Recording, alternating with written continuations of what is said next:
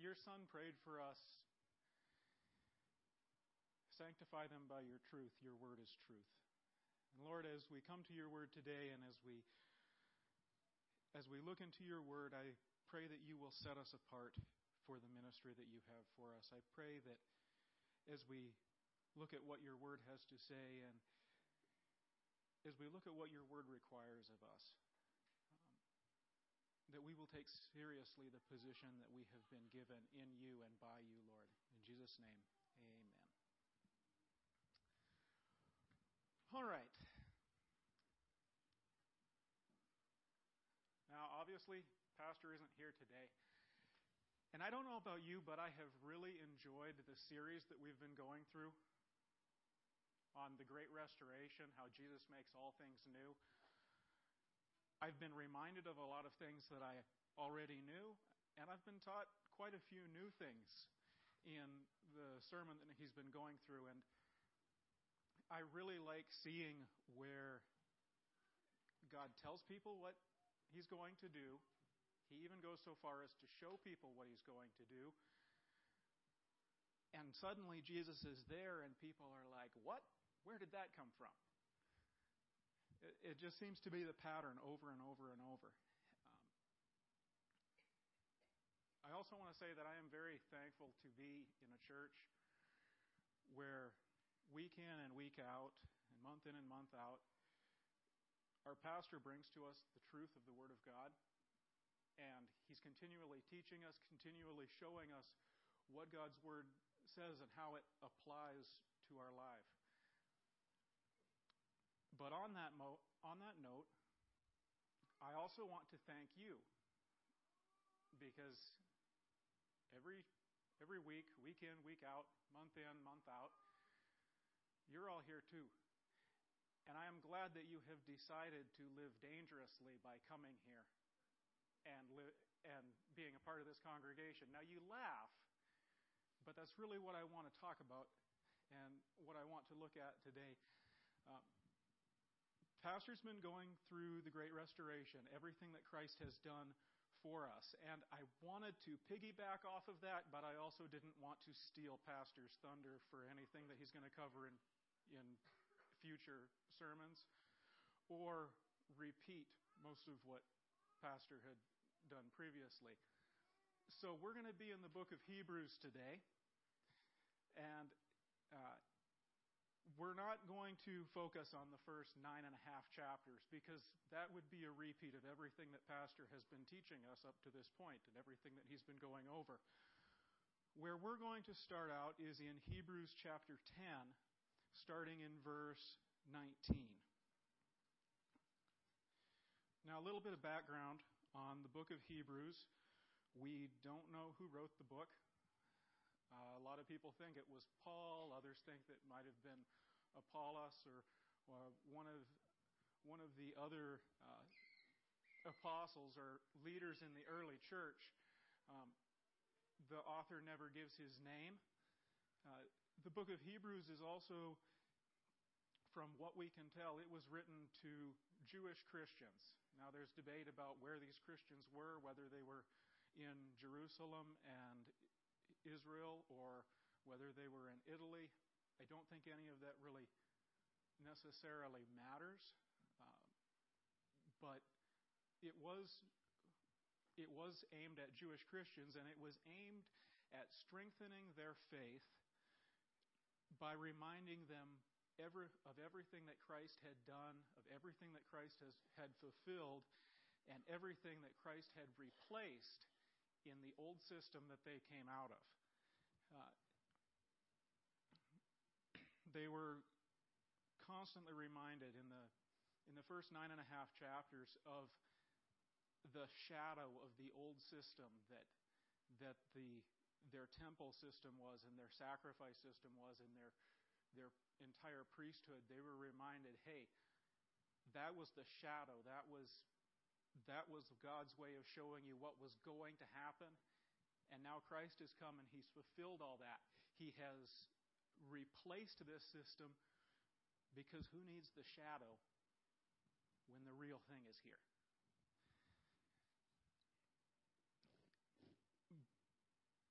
But like I said, we're skipping the first 9.5 chapters because we're going to jump into the section where the author of Hebrews switches from reminding them of everything that Christ has done to now saying, and this is how it applies.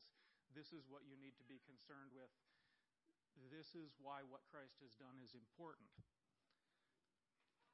So, starting in Hebrews chapter 10, verses 19 through 22. And what he's doing here is he's going to summarize the entire 9.5 chapters that were previously done. Therefore, brethren, since we have confidence to enter the holy place by the blood of Jesus, by the new and living way which he inaugurated for us through the veil, that is, his flesh, and since we have a great priest over the house of God, let us draw near with a sincere heart in full assurance of faith, having our hearts sprinkled clean from an evil conscience and our bodies washed with pure water. Okay. When someone who had come out of the Jewish faith would read what we just read, they would recognize that what he's talking about, this cleansing, we have confidence to enter the holy place by the blood of Jesus, that we have this high priest, that our consciences have been sprinkled clean, that our bodies have been washed with pure water. All of this was what was expected of priests in that old system, in that sacrificial system. This was the cleansing and the sanctifying, the setting apart of the priests who were going to be serving in God's temple and were going to be serving God himself and serving the people in behalf of God.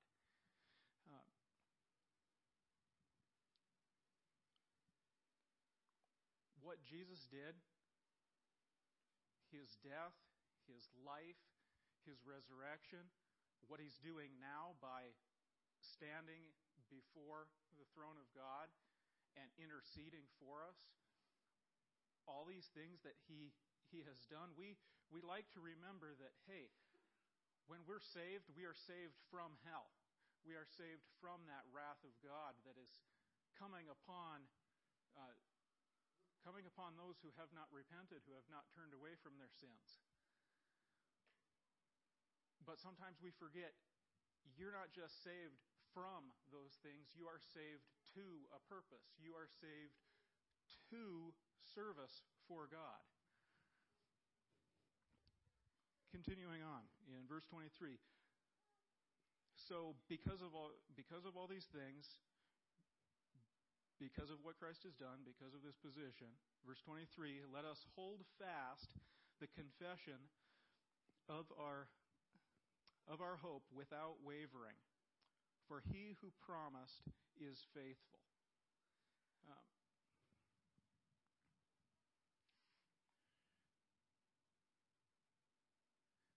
So we've been cleansed, we've been set apart, we've been sanctified, we've been essentially made priests to the service of God.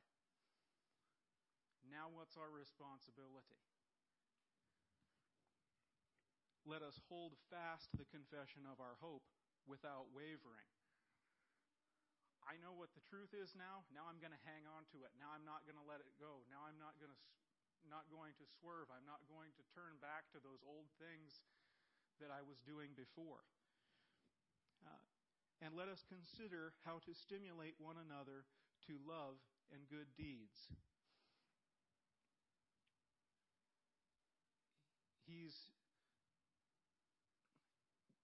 One of the things that the priests were supposed to do, they were representing God to the rest of the congregation of Israel. Now we no longer have the priest system. We no longer have a temple. We no longer have that old system.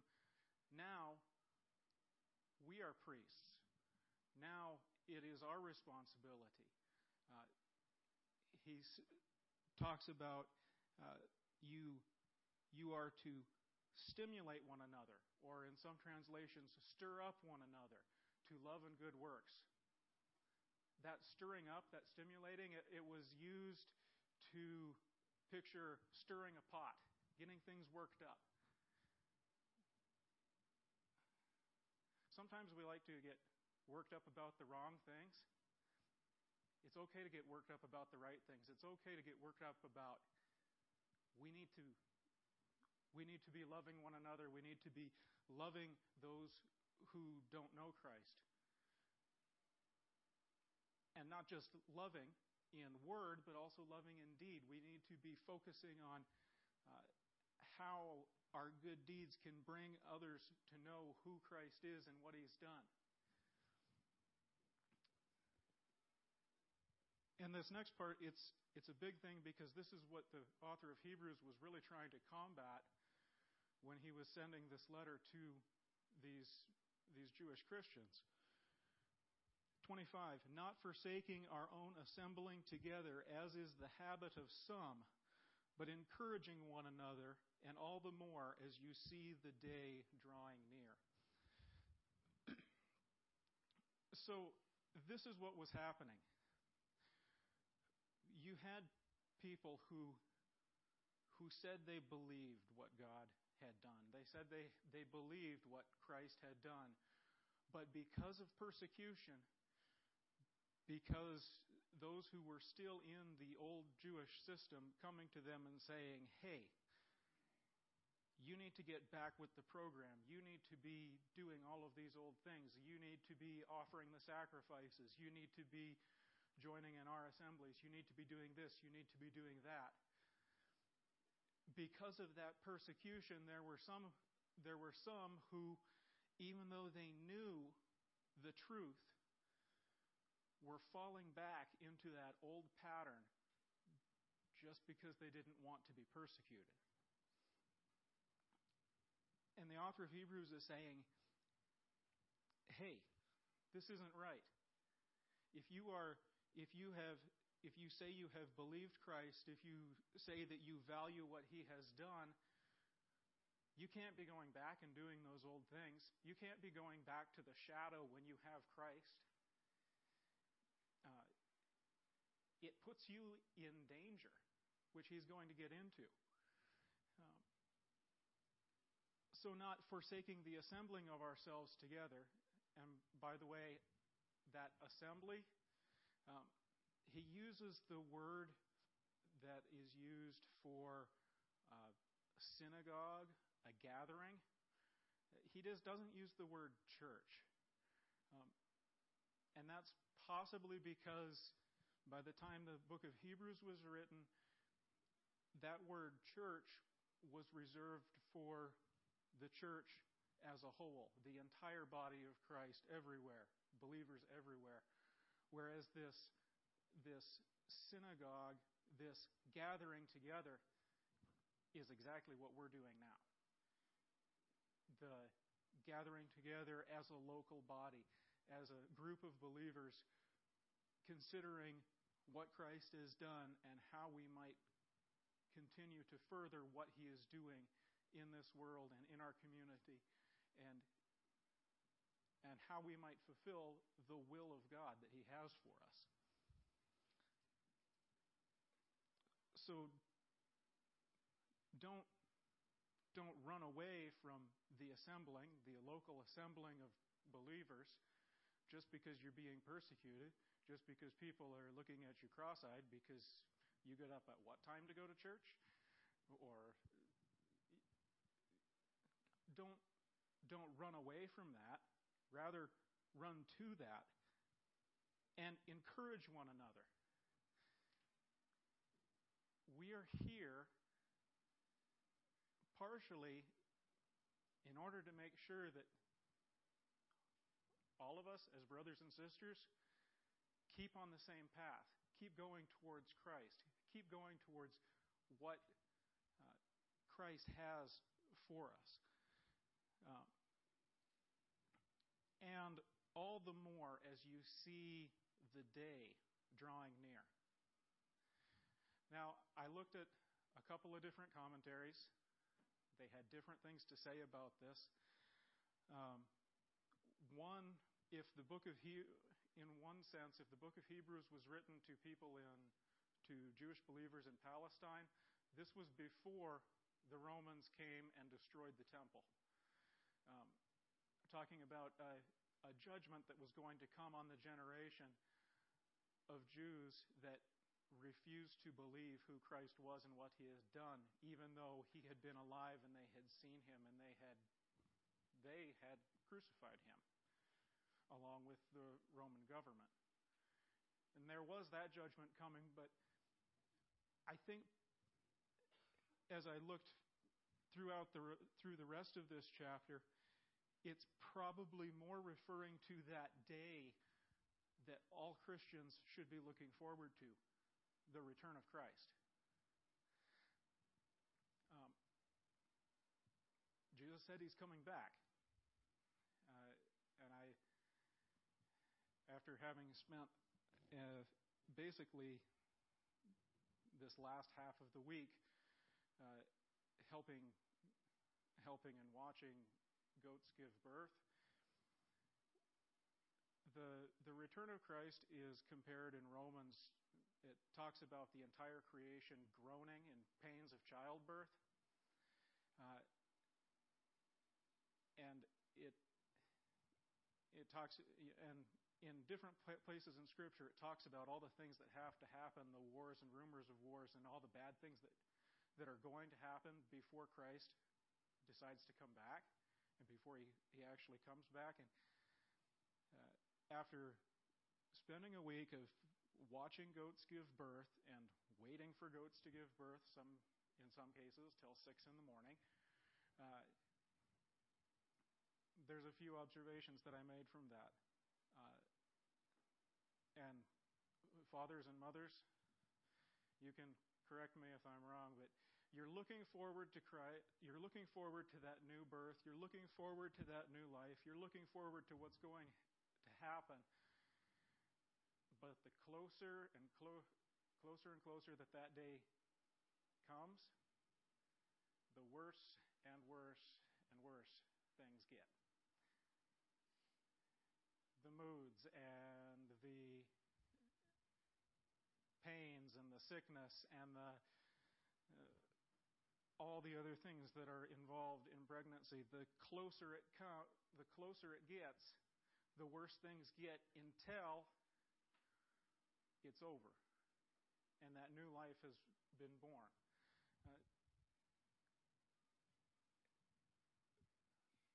That day, looking forward to Christ and looking forward to when Christ is going to come back again, I can't wait.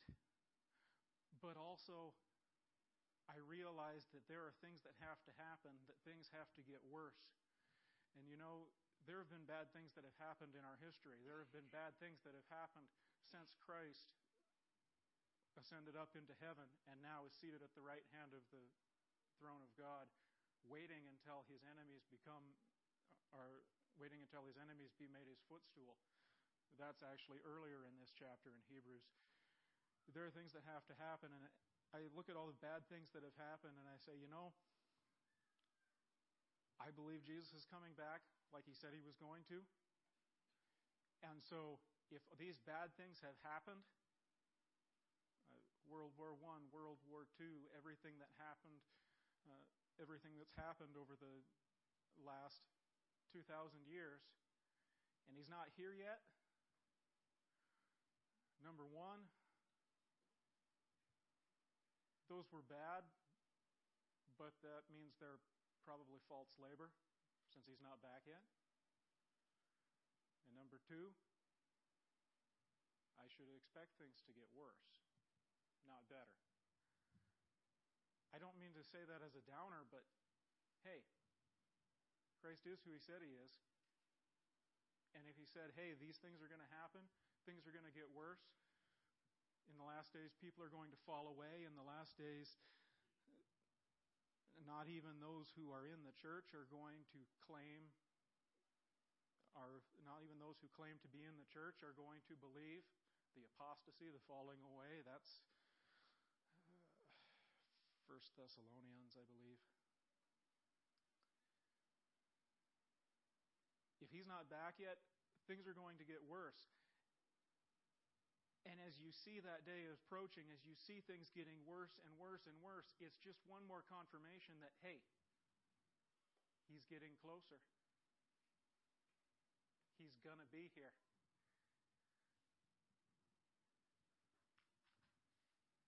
Now, I said today that we were going to talk about the danger of knowing the truth, because as we sit here week in, week out, month in, month out, year in, year out, and listen to the truth of God's Word and listen to everything He's done for us and everything that our lives ought to be because of that,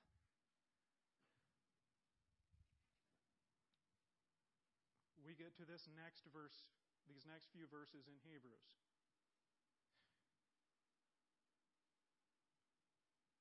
And different commentators say different things. The one big theological word that I would use for these next few verses is scary. Scary because of what can happen.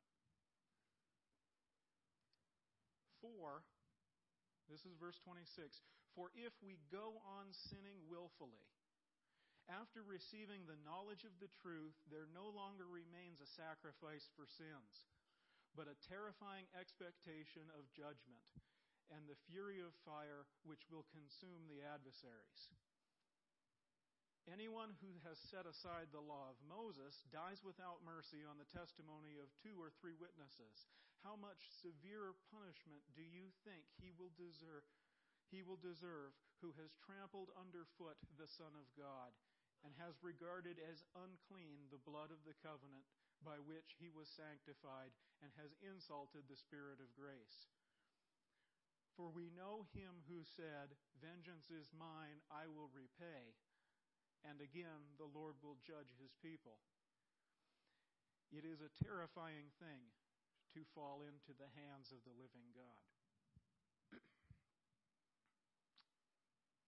Now, I am going to say that different commentators see this differently, but whichever way you look at it, whether it's you knew the truth but didn't actually believe and therefore fall under the judgment of God, or whether you actually believed and because of some reason you returned to those old things that you were doing before, you lose any reward that you would have received from Christ. Regardless which interpretation is correct, it's scary.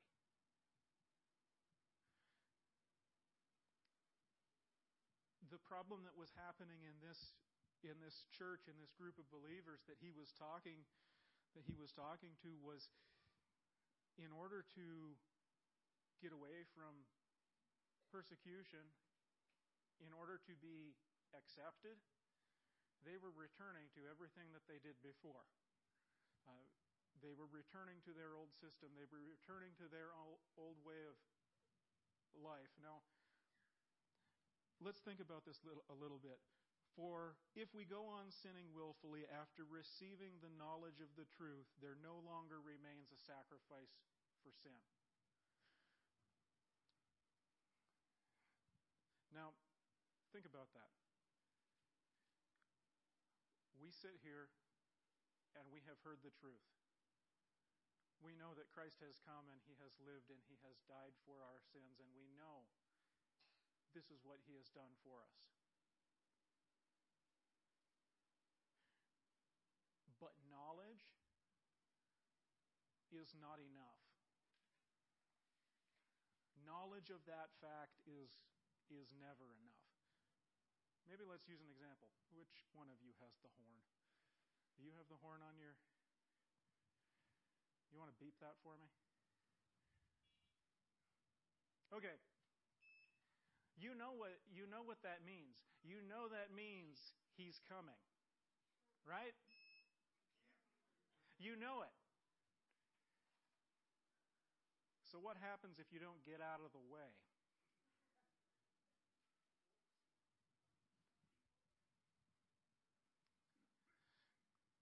To know that Trent is coming is not enough. It must be accompanied by action, the getting out of the way.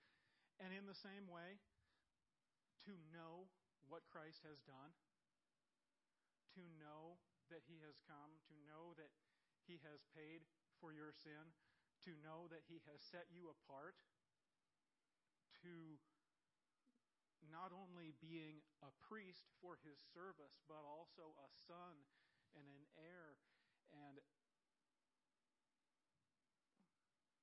a part of God's family.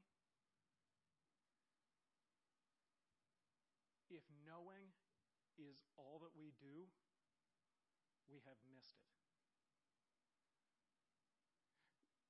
The proof of our faith. Now I'm not. I believe that God knows who is His. He says that in 2 Timothy. The seal of God is this: God knows who are His, but also that everyone who names Christ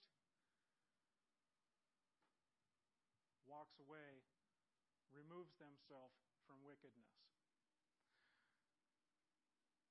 The proof of our faith for us and for those who see us, that proof is in what you do. That proof is in how you look and how you respect what Christ has done. And how you put that above everything else in your life. Above your business, above your family. God forbid, above your church.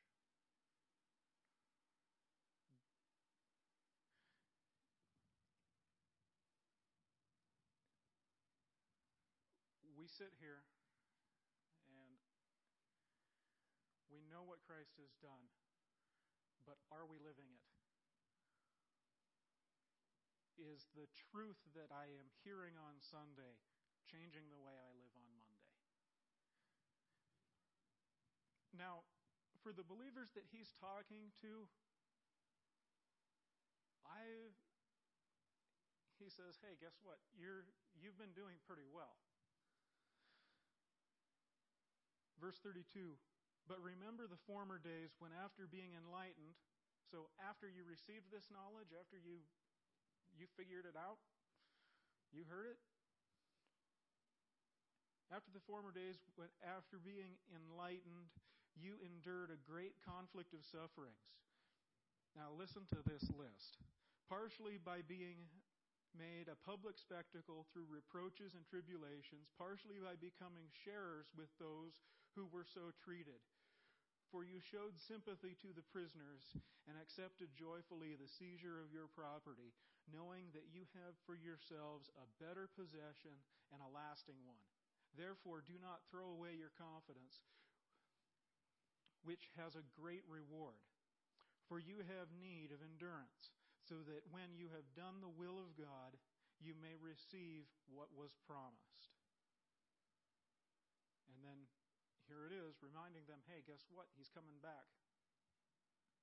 For yet, in a very little while, He who is coming will come and will not delay. But my righteous one shall live by faith.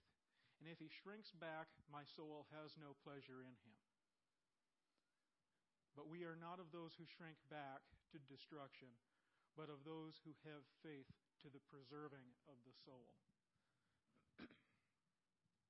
You know, we are blessed in America to have what we like to call freedom of religion.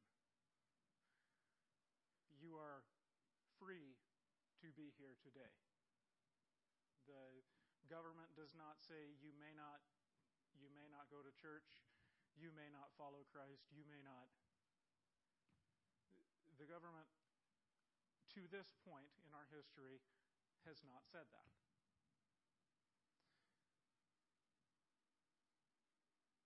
Has that made us weak? Has that cheapened what Christ has done? Now, I like coming here. I really do. But sometimes I think I get far too comfortable when I come here because I can. It's not necessarily a struggle for us to come here. If the day comes, and it may, when it is no longer acceptable, no longer profitable, no longer quote-unquote proper to be a Christian, if that day comes in our country, how many of us are still going to be here? Because this is what these Christians in the book of Hebrews, this is what they were facing. And this is what many of our brothers and sisters around the world face every day.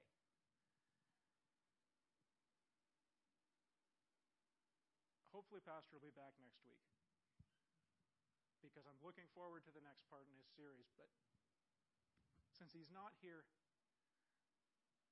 I wanted to look at this passage of Scripture because I don't want us to take for granted what Christ did. Now, today is the first Sunday of the month.